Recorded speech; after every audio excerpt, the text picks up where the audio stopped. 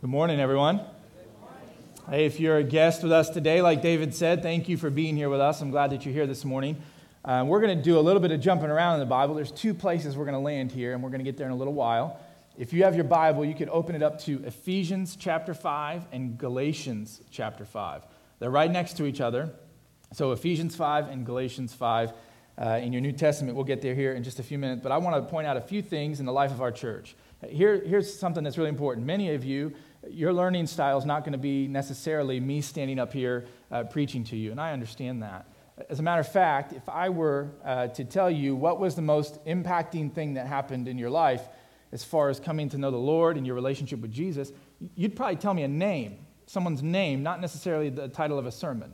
And I get that. No hard feelings, okay? But that's why I think the most important thing for you is to connect here to people. I mean, that's really, the church is so important because you connect to other people that understand what you're going through, people that want to encourage you, people that want to grow with you, people that want to pray with you, people that want to show up in your hardest times and in your good times. And so we have a few opportunities for you to really connect with the people here at our church coming up. One of them is what we call Starting Point. Now, Starting Point takes place next Sunday after our third service. If you've never been through it, I really want to encourage you to go through it. If you've been at this church for however many years, I would still encourage you to register and participate in Starting Point. It's a reminder of our mission, vision, values. You meet some of our elders, you eat a really good home-cooked meal, and you connect with people. You learn about discipleship groups and how to get connected to serving in this place. I really want to encourage you to do that. So Starting Point is in 2 weeks. Two other quick things that are really important for you to kind of make note of on the church calendar are VBS is coming up, and registration's open. So you can get online and register your kids, your grandchildren, or you. We need as many volunteers as we can get because we have 400 plus kids that show up on our campus for a week. They're here every morning for 3 hours, and we need as much help as we can get. But here's the thing, New Hope. We've opened registration, and 85% of the registration is not New Hope people. So I would encourage our church, get on there and get registered. Get going. Don't wait till the last minute because we do have a cap because of fire code. We have a certain amount of space that we can have, and so get on there and register for VBS. Upward Soccer and the Student Ministry Banquet are also coming up. And so you can learn more about the Student Ministry Banquet. Man, what a cool night it would be for all of us to show up and support our students. And so for you to be here for the banquet, there's a silent auction right here on our campus. You can buy tickets right out at the Welcome Center, and 100% of the money that you spend on auction items and tickets is going to help students go on mission trips this summer. And so it's really a worthwhile cause. Your D group might get a table there, but we want to encourage you to come and be a part of this and get connected to the life of the church at the Student Ministry Banquet, volunteering at VBS, or coming to Starting Point. All right, so there you go. You've got your calendars full. Let me pray for us, and we'll start the sermon. Father, thank you for your presence with us this morning. God, as we open your word, you can teach us. I believe that with all my heart. And so this morning, we together come humbly before you, asking you to speak to our minds and our hearts as only you can. And we pray for this in Jesus' name. Amen. So today we're starting a new series, and we're calling it Time to Grow. And we're going to be looking at the characteristics or the traits that God wants followers of Jesus to develop in their life. These are the things he wants to use to describe us as we live in pursuit of Jesus every day. And we're calling it Time to Grow because you know that throughout life, growing and maturing is not always easy. In fact, it's not something you can stumble into. We don't trip and fall and wake up one day and hey, I'm mature. This is great. That happened overnight. That was really fun. No, you don't do that. You have to go through experiences and make decisions, and sometimes it's not comfortable, and sometimes it's not fun, but it's always worth it. Right? It's always worth growing. Now, maybe for you could point back to a certain moment in your life that was really pivotal in your growth and maturity. I think that's really important. Maybe for you can look at other people and you can say, man, they really need to grow up. Maybe you've said that, right? You've looked at people and you're like, man, that might be cute when you're a kid, but that's just not cute when you're in your 20s and 30s, right? Here's a couple pictures. Here's someone who's really cute. This is my youngest, Noah. That's his first birthday. That's his first, that's the look on his face when he realized he was going to get the cake. He just could not believe, Mom and Dad, you're going to actually let me eat that cake? Are you kidding me? And so he was really excited. Here's another picture of him. He's even cute when he cries. Okay? Right? He's even adorable when he's upset. He was angry there, and I'm taking pictures. I'm that dad, right? He was crying. Here's the thing, though. I there are nights where I can't wait for Noah to grow up. Right? Noah doesn't sleep all the way through the night like his brothers and his sister did. Noah kind of struggles at night sometimes. And there are nights where I'm like, whew, it is time to mature. It is time to grow up. And this is cute right now. This will not be cute after a while, right? When you're crying and keeping us up at night, it comes where you have to grow up. And that's true for every one of us, right? Every single person here, we understand that the same thing that's true for me is true for you. We all have to grow. And here's the thing, the same thing I desire for my kids, like one of the things I'm doing for my children, and this isn't for everybody, but I'll just give you a glimpse into my life.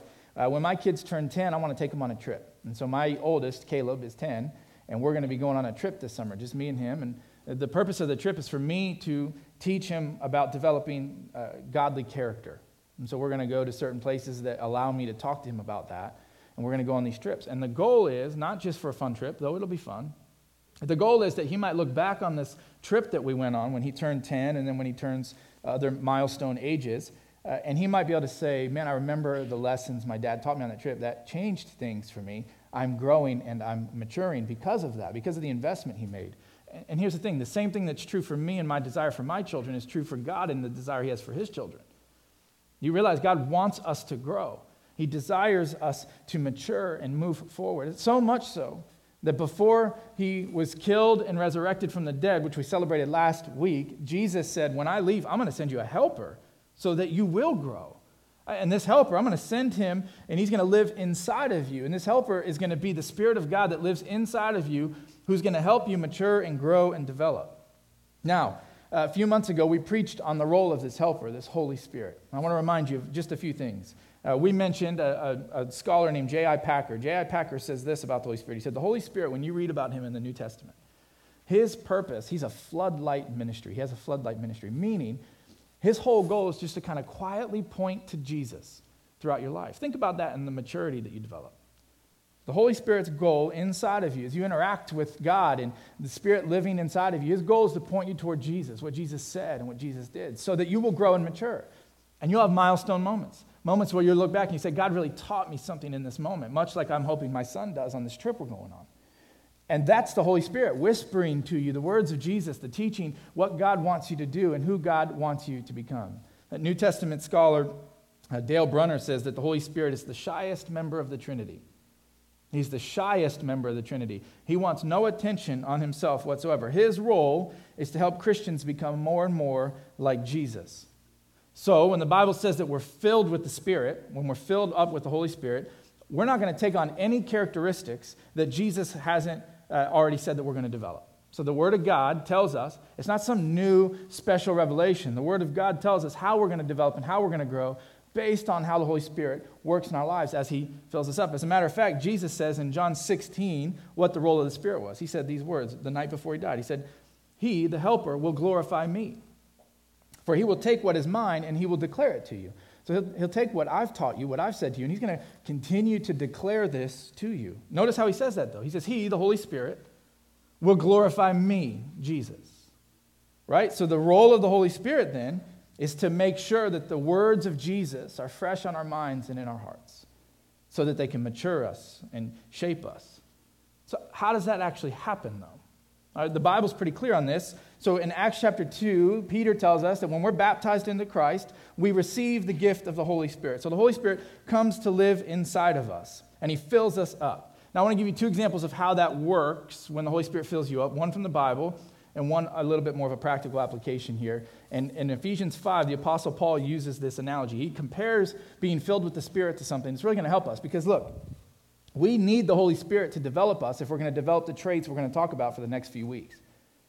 These things that God wants to develop in us. So I'm working with my kids. I want them to develop character and purity and independence and leadership. And God's saying, I want you, through the work of my Spirit inside of you, to develop this and this. And this. I want you to mature and to grow. And he says, it's kind of like this. Paul talks in Ephesians 5 to the church at Ephesus. We're going to pick up in verse 15 of chapter 5. He says this, look carefully then how you walk.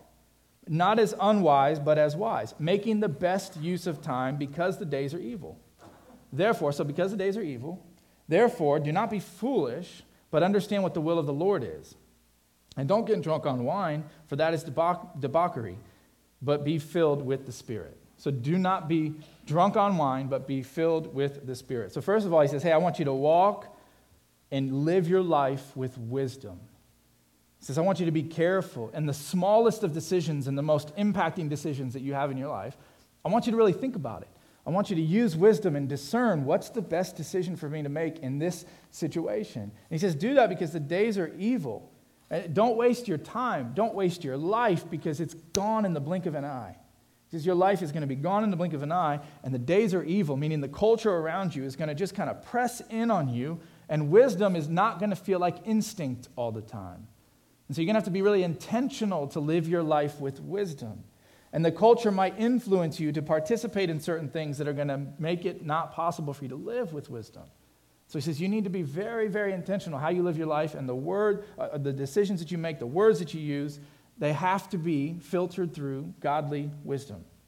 And then he says you really need to do this so that you know what God's will is for your life. Like God has these great plans for your life. He wants to do incredible things through you, and you need to be aware of that. So you can't go get drunk on wine, but instead be filled with the Spirit. So he makes a comparison between being drunk and being filled with the Spirit. Okay? So I want to look at this. I want to look at the differences between being drunk and the similarities between being filled with the Spirit and being drunk. Okay? So bear with me. All right, the differences are this. Okay, first difference is this. That being drunk means you're losing your mind. You lose your mind, control of your mind when you're drunk. Being filled with the Spirit is not like that. Okay? Drunkenness, losing control of yourself, right? That's being out of control, right? But the reason I say this is that because there's this whole movement out there that says lose yourself in the Spirit, right? Just kind of let the Spirit take over, let the Spirit lead you, and let the Spirit, and you can do all kinds of things. But the thing with that is that's not what the Bible's teaching. Right? The Bible doesn't say that. As a matter of fact, the Apostle Paul wrote a letter to the church at Corinth, and when he was writing to the church at Corinth, he kind of addressed their church services. All right? Many people think you just get lost in the Spirit, you can scream out and speak in tongues, and you can run around, and you can make noises. But Paul, when he's talking to the church at Corinth, he says, hey, when you run around and you're losing your mind, and you're screaming, and you're speaking in tongues, and you're causing a scene, like people don't know what you're talking about. That's what Paul says, 1 Corinthians. They don't understand what you're saying. Like, why are you doing that?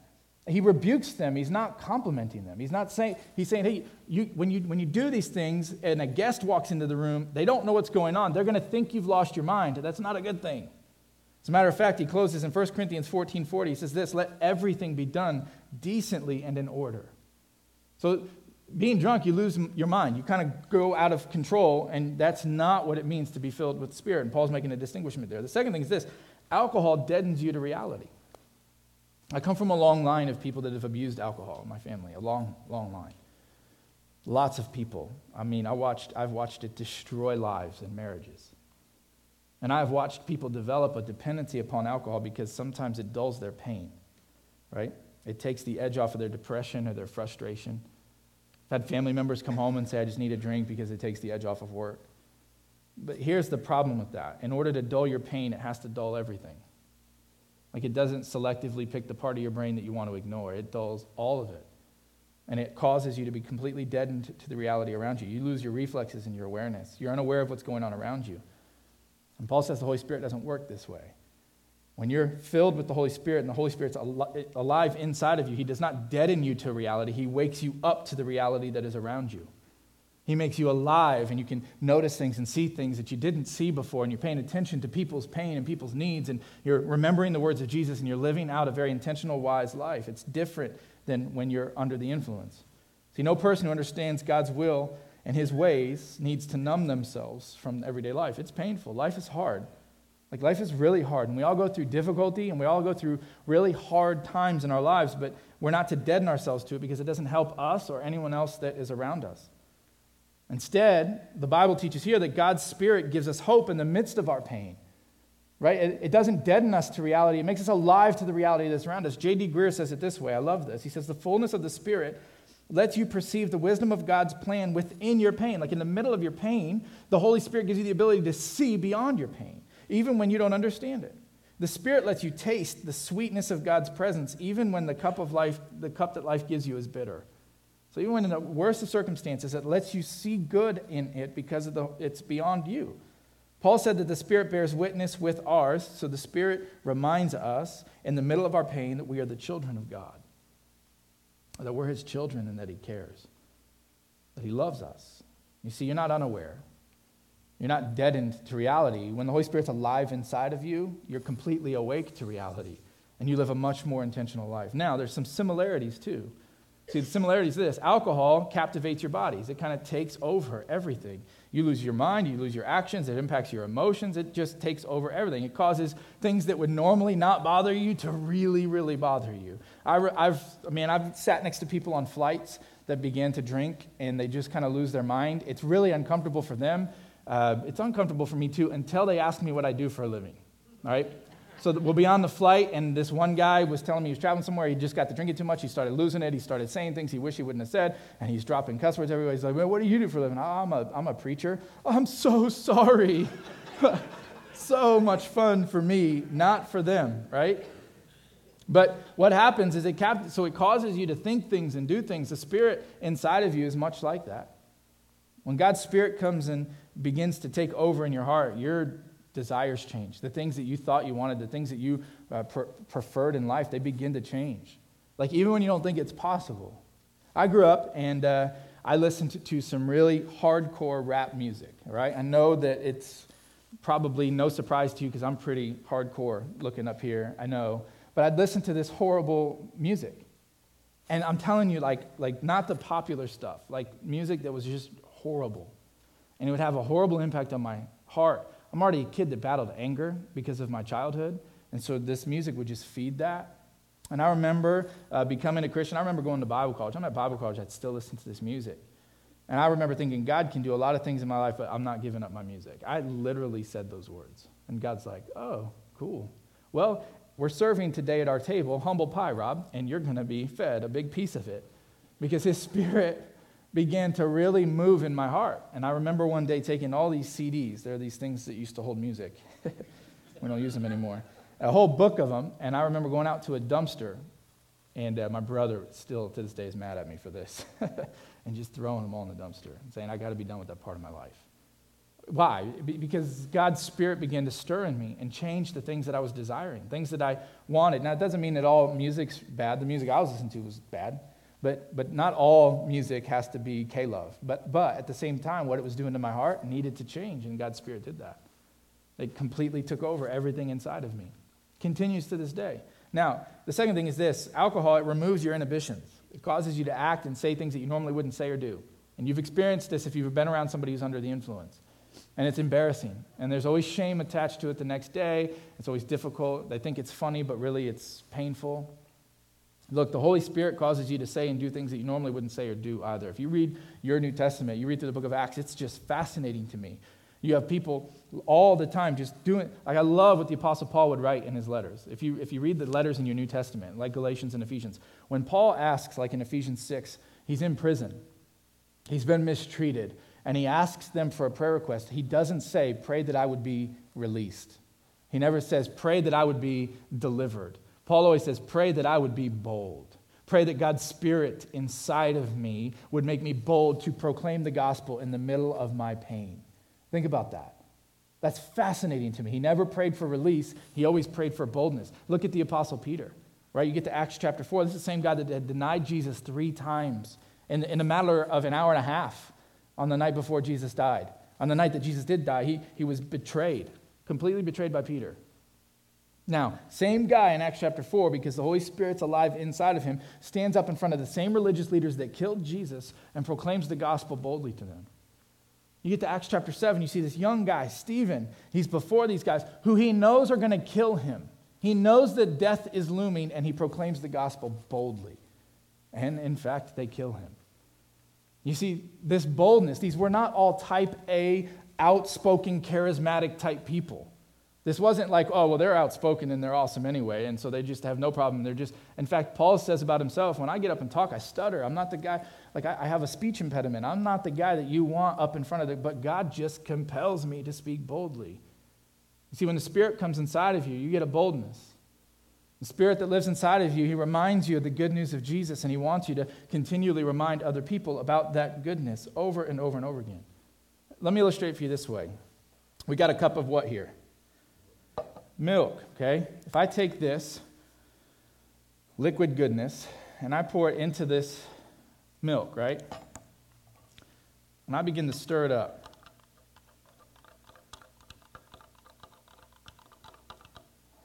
Right? Where's the chocolate? The chocolate, right, has actually integrated with every molecule of the milk. It's made it something different, and in my opinion, much better. It's completely changed it from one thing to another. And the Bible tells us that when this happens in your life, this is what the Holy Spirit does. The Holy Spirit enters your life, and he actually begins to take over and actually turns you into something new. Your desires change. Everything about you changes. And as he continues to stir you throughout your life, this journey you're on with God, the Spirit begins to bring about the characteristics that God wants to develop in your life over and over and over again. This is how the Spirit works in our lives. And so, when I'm baptized into Christ, the Holy Spirit, he comes and he takes up residence in me. Okay? He takes his initial, he lives inside of me, right? Now I'm a Christian. But every day after that, every day after the day that you're baptized into Christ, you're on this journey of allowing the Spirit to have more and more of your life. Meaning, the Spirit comes and lives inside of you, and every other day, you're having to allow him, consciously deciding to allow him to stir you. The Bible actually says when you can consciously decide to stop allowing him to do that. And you can quench the work of the Holy Spirit in your life. So we have to be intentional. If we want to mature, we have to allow the Spirit to remind us of the teachings of Jesus and constantly put Jesus out in the front of our mind. David says it this way. My father-in-law says it this way. He says, look, he is residing in you, but are you allowing him to preside in you? Right? He's living inside of you, but are you allowing him to be the Lord of your heart and of your life and to stir you up? So I'm filled when I become a Christian, and I'm continually being filled as I allow him to stir more and more of my affections and my thoughts and my desires, and they change because I'm interacting with the Word of God. And just like Jesus said in John 16, as the Spirit stirs my heart, he's bringing the words of Jesus to my mind. He's bringing the words of the Bible to my mind, and it's changing the way I see and the way I think, and I'm alive to the reality that's around me, and I'm a different person because of the work of the Spirit in my life. But how does that happen? It's because he connects us to Jesus. It's not what the Holy Spirit is pointing us to Jesus. His work in our life is primarily about getting us to Jesus, right? Jesus says, apart from me, you can do nothing. As a matter of fact, on the last night of his life, all right, John 15, we're going to look at one more passage, or two more. John 15 says this. Jesus says on the last night of his life, he says, look, I'm the vine, and my Father is the vine dresser. Every branch in me that does not bear fruit, he takes away. And every branch that does bear fruit, he prunes, that it may bear more and more fruit. Already you are clean because of the word that I've spoken to you. Abide in me, stay connected to me, and I in you. As the branch cannot bear fruit by itself unless it abides in the vine, neither can you unless you abide in me. I am the vine and you are the branches. Whoever abides in me and I in him, he it is that bears much fruit, for apart from me you can do nothing. So he says, look, you are connected to this life source, Jesus. And the work of the Spirit is to remind you to stay connected to the life source. And he says you're required as a follower of Jesus to produce fruit. We're going to be talking about some of this fruit over the next few weeks. Some of the things that should be produced in the life of followers of Jesus. He says these are the things that the fruit should produce, that should be produced in your life. The problem with many Christians is we focus so much on the fruit, we forget to stay connected to the vine, the source of life. And Jesus says, if you get disconnected from the vine, you can't produce the fruit. So no matter how hard you work, no matter how much Bible you know, no matter how much church attendance is perfect for you, no matter how long you've been connected to a church, no matter how many things you participate in, you can do nothing unless you're connected to the vine. You have to stay connected, and the work of the Holy Spirit is to remind you to stay connected to Jesus. He is a floodlight. He wants to turn a floodlight toward Jesus in every part of your entire life. All of you. So that everything is directed toward that vine, you're connected to it, and it produces fruit. All right, let's think about it this way. Our only job as Christians is to stay attached to the vine, Jesus. The Holy Spirit's role in our lives is to help us stay attached to Jesus. In fact, the Holy Spirit's top concern for you is that you would see Jesus clearly. That's what he wants more than anything else. And so now Paul begins to write about this. This is going to give us we're going to look at one more passage here. I know you're like, too much. I'm sorry. One more passage is going to set us up for this series. Galatians chapter 5. If you go to Galatians chapter 5, this is where we're going to be for the next few weeks. All of this understanding of how the Holy Spirit works in your life to produce great things in your life. and how he wants to just point you to Jesus is so important for us to understand what we're going to study for the next few weeks. Let's pick up in verse 15. Paul says this, "But I say, walk by the Spirit, and you will not gratify the desires of the flesh. For the spirit of the flesh are against the Spirit, and the desires of the flesh are against the desires of the Spirit are against the flesh.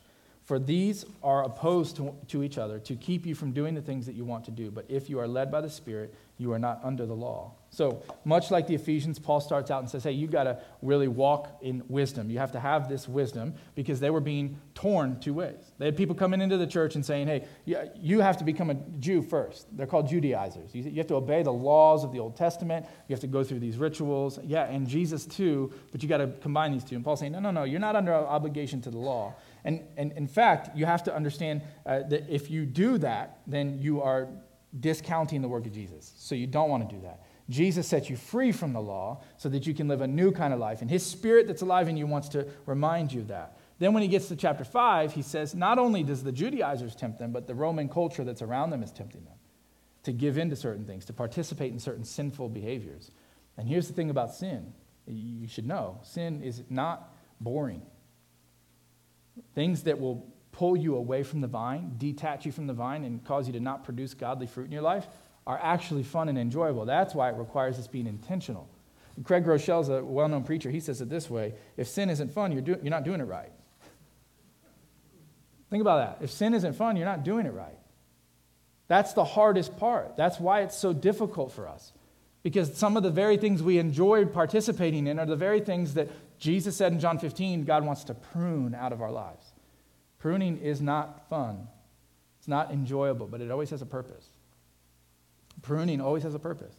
And some of the very things that we struggle with, we have to have removed from our life. We have to have taken from our life. And then he goes on to describe some of them in verses 19. He says, now, the works of the flesh, they're evident. These are the things that people enjoy participating in some of the time. They're caught up in these things.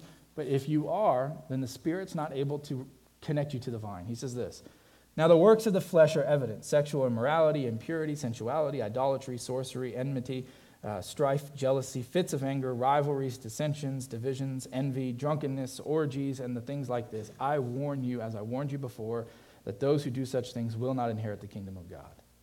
And two quick things about this list. It's not exhaustive. Not every sin that is possible is on that list. That's for you type A people. Because you'll make a list, and you'll turn it into a spreadsheet, and you'll say, I'm not doing any of those things, so the things I am doing, they must be okay. This is not an exhaustive list. And here's the thing, neither is the next list we're going to look at starting next week. Neither are the character qualities that the Holy Spirit wants to produce in your life. That's not an exhaustive list. There are other things that the Holy Spirit wants to do in your life too. Here's why that's important. Look, you're not equally caught up in all of these sins. You're not equally caught up in every one of these. That kind of life isn't possible. You're probably prone to one or two of these, and you're caught up in a few of these things. And he's saying, I'm warning you. Now, here's the thing I love about warnings. Warnings mean it's not too late. A warning means it's not too late. Right? No matter where you've been or what you've done in your life, he's saying to you right now, it's not too late. That's why he's warning them. He's saying it's not too late for you to begin to have these things pruned out of your life. Let the Spirit bring you back to the vine and produce great things in your life. It's not too late for you. No matter where you've been, look, if you're in this room and you can hear my voice, no matter where you've been, no matter what you've done, no matter what you've said, who you've hurt, what you've experienced, it is not too late for the grace of God to change everything for you. That's why Paul warns them here.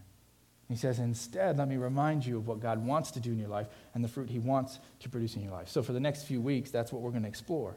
But I want to give you two things to work through this next week, to just kind of keep in your mind to prepare you for this series. So like it carries over. This is not a sermon that you just cut off and say, well, done with that sermon, let's move on to the next. I want this to flow. So I want you to wrestle with these two things this next week. The first thing is this. I want you to understand that you cannot grow without first recognizing that you need to grow. You just can't. You have to recognize your need. Sin does not stop being a problem simply because you refuse to recognize it.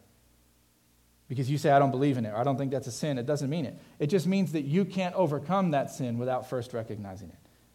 Many people are caught up in a lot of different sin, wondering why their life is so frustrating, when the whole time they're just not recognizing that they have a problem. Eugene Peterson talks about this in a book.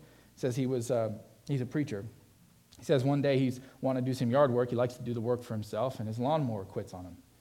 And so he's a handy guy. He doesn't want to call somebody to come and do the work for him, unlike my generation. And so he decided to flip the mower up on its side and begin to work on it.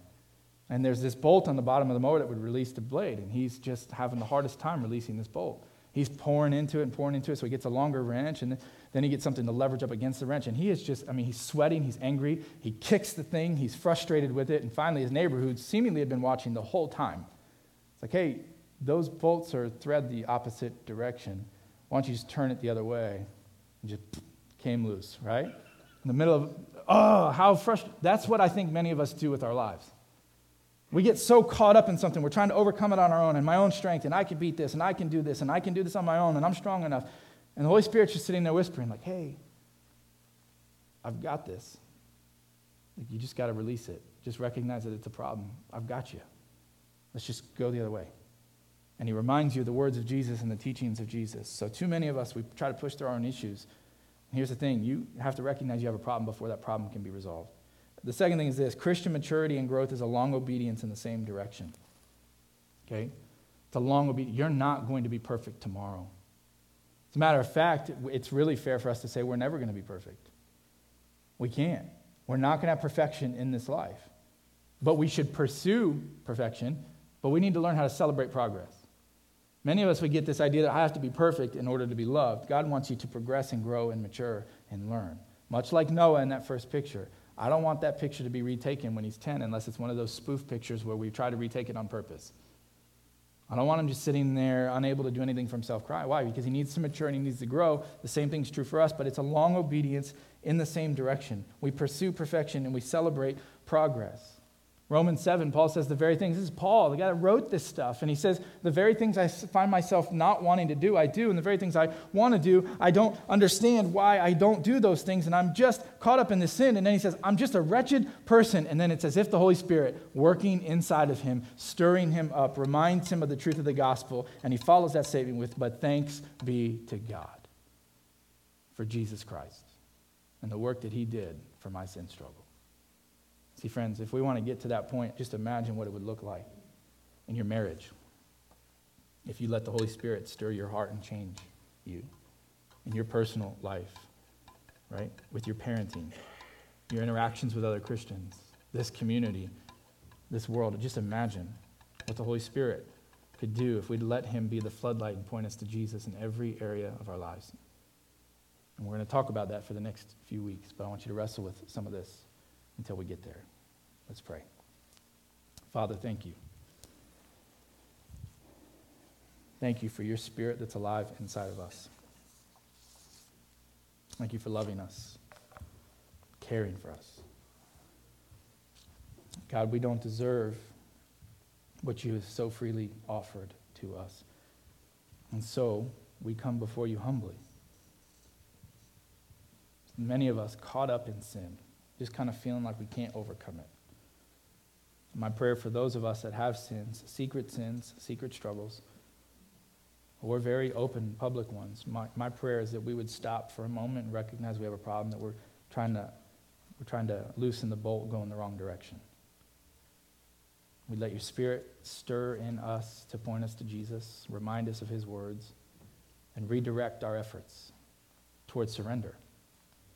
We'd stay attached to the vine, and that through a church of people that are pursuing staying attached to the vine, you would produce great fruit in this place. But that's not the goal. The goal is you. So, Father, we come, we echo the words of Isaiah. Here we are, Lord, surrendered, ready to be used by you. We pray for this in Jesus' name. Amen.